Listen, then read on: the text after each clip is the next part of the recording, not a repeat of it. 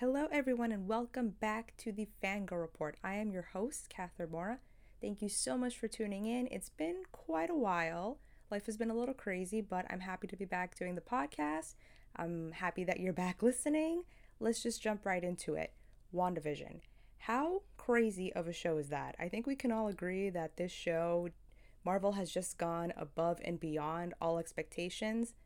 The last time I was this confused about a show was when I was watching Lost. I don't know if anybody here has seen or heard of Lost. It came out in about 2004 and ended in 2010, I think. Is that show where all the people like crash landed on an island? There was a polar bear, lots of crazy stuff. WandaVision is very much similar to that in that you have no idea what's happening. It keeps you on the edge of your seat. There's all these mysteries and questions involved. And I really think Marvel is just knocking it out of the park with this one.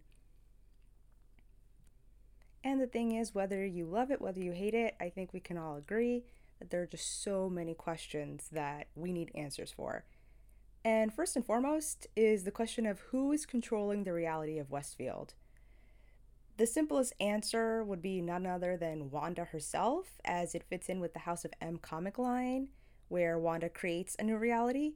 And based on the events in the last 6 minutes of episode 3, I think we can all agree that Wanda does in fact have some control over the reality.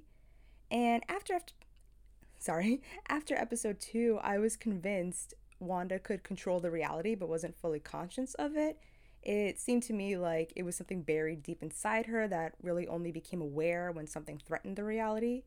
For example, at the end of episode 1, when Mr. Hart starts asking questions that Wanda doesn't have the answers to, he starts choking, and I'm pretty sure I saw somebody point out that it looks like it was the chocolate strawberry that was in the kitchen, nothing that was on his plate, so it's very much a magical thing that occurred. And that right there, it kind of shows you that it happened really without her knowledge. Just like if you look at the expression on her face, she seems so confused as to why the man is choking. And it's only when she tells Vision to help Mr. Hart that, Mr. Hart doesn't die, he's saved. So it seems something on a more subconscious level that she is, controlling this reality.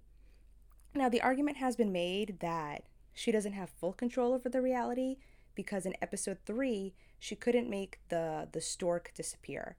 However, I would like to point out that throughout the entire episode, her magic was really just spiraling out of control due to her pregnancy. It's most likely than not that while she was trying to consciously poof the stork away, her subconscious was not allowing her to simply because her magic was out of control. Just, another one of those pregnant hormonal symptoms. Now, even though I believe that Wanda is in control of this reality, I don't necessarily think that she came up with this idea on her own. There's some debate online as to whether Wanda is controlling it or something is controlling her to control this reality. And it kind of brings me to the whole, strongest Avenger argument. You can't really say that Wanda Maximoff is the strongest Avenger, but then say that she's being controlled. You can't have it both ways, in my opinion. But I do strongly believe that she was nudged or, forcefully nudged to, do this, to create this alternate reality. And I think the culprit is none other than Agnes, who I believe is Agatha Harkness. I mean, you can just hear Agnes, Agatha Harkness. Like, it just makes sense. And I hope that's something that gets explained or at least touched on in a later episode where we get to see, how this whole alternate reality came about, how Wanda decided to do this, or how she even did it. It would be interesting to see what the backstories to some of these other characters are, like Herb and Agnes, to see, what the interactions were before Wanda created WandaVision. And hopefully we'll see that through an investigation over with Sword. Now, Sword, we've been seeing the symbols everywhere in the first 3 episodes, and the latest is that when Geraldine, who, in case you didn't know, is Monica Rambeau, was essentially yeeted out of Westview, it was partially because Wanda saw the sword symbol on a necklace that she was wearing as Geraldine. Now, I'm convinced that Monica Rambeau is, in fact, a sword agent, which would make sense considering her background. You know, she knew Carol Danvers, aka Captain Marvel. That certainly could have been a key to that would have led her to joining Sword. And now that she is outside of Westview, I really hope that we get to see more of Sword and what's going on in the outside world as they're looking into Westview. Another character, well, there are two characters that I'm really looking forward to seeing more of, are Agent Jimmy Woo. So he was in the trailer for WandaVision, and you may remember him. He was also the FBI agent from Ant-Man and the Wasp. He was really funny, so hopefully he brings some of that humor into WandaVision, and I'm convinced he was the person who was speaking on the radio in episode 2 when you can hear somebody saying, "Wanda, who's doing this to you?" I'm pretty sure it was Agent Woo. Another character that I really, really want to see a lot more of is Darcy Lewis. We haven't seen Darcy since Thor the Dark World. She was introduced in the first Thor film, and she's also a very funny character. She's the one who tases Thor, and she was Jane Foster's intern, for those of you who might not remember. And she's just a great character overall. She's definitely one of those underrated side characters. So the fact that Marvel is bringing her back for WandaVision is very exciting. And it's not just the characters, the attention to detail that Marvel has had for this project overall has just been astonishing, from the commercials that they play during the episodes to, like, you know, there was a piece of art hanging in the background, I believe it was on episode 2, that had a striking resemblance to the fort Wanda and Pietro received their powers in when they were with Hydra and Sokovia, to, you know, lines like, you know, when Wanda says, "My husband and his indestructible head," when we know in fact that he does not have an indestructible head. Thanks, Thanos. It's a lot of little things like that that just really, not to quote Thanos here, but, like, you know, bring a smile to your face. It shows the level of commitment and detail and attention that the writers and director, producer, like everybody is putting into this show.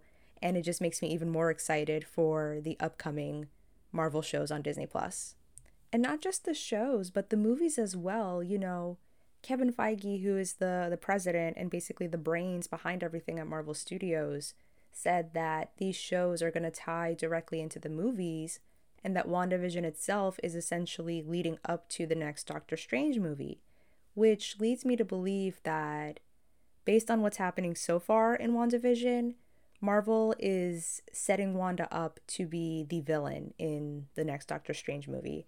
My theory is that she's going to end up tearing a hole in reality more so than she already has, and basically opening up the multiverse for the MCU to then deal with the aftermath. We know that the Doctor Strange movie is going to deal heavily with the multiverse. There's suspicions that Spider-Man 3 is going to also deal with the multiverse, just because of, you know, all the former Spider-Man actors are coming back and a lot of other actors are coming back as well. And we know Wanda Maximoff is powerful enough to be able to pull that off. So it's not like a huge surprise. I don't think anyone should be surprised that that will likely be the outcome of WandaVision.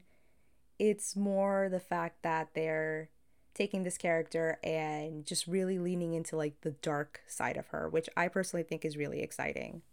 And not to mention that Elizabeth Olsen has already been confirmed to be in Doctor Strange. So I think it goes without saying she will likely be not a willing villain, more like a tragic villain in that movie. And who knows, it would be great if within that same movie she, you know, comes to her senses or realizes what she's done and then teams up with Doctor Strange in order to correct this mess that she's made. But, you know, who knows? And that's what I have for you guys in this episode. Again, thank you so much for tuning in. Please don't hesitate to review and subscribe if you have not done so already. You know, this show really is one of a kind, and I look forward to sharing more of my thoughts as more episodes come out. Thank you so much for tuning in. I appreciate your time. I appreciate you. Bye, guys.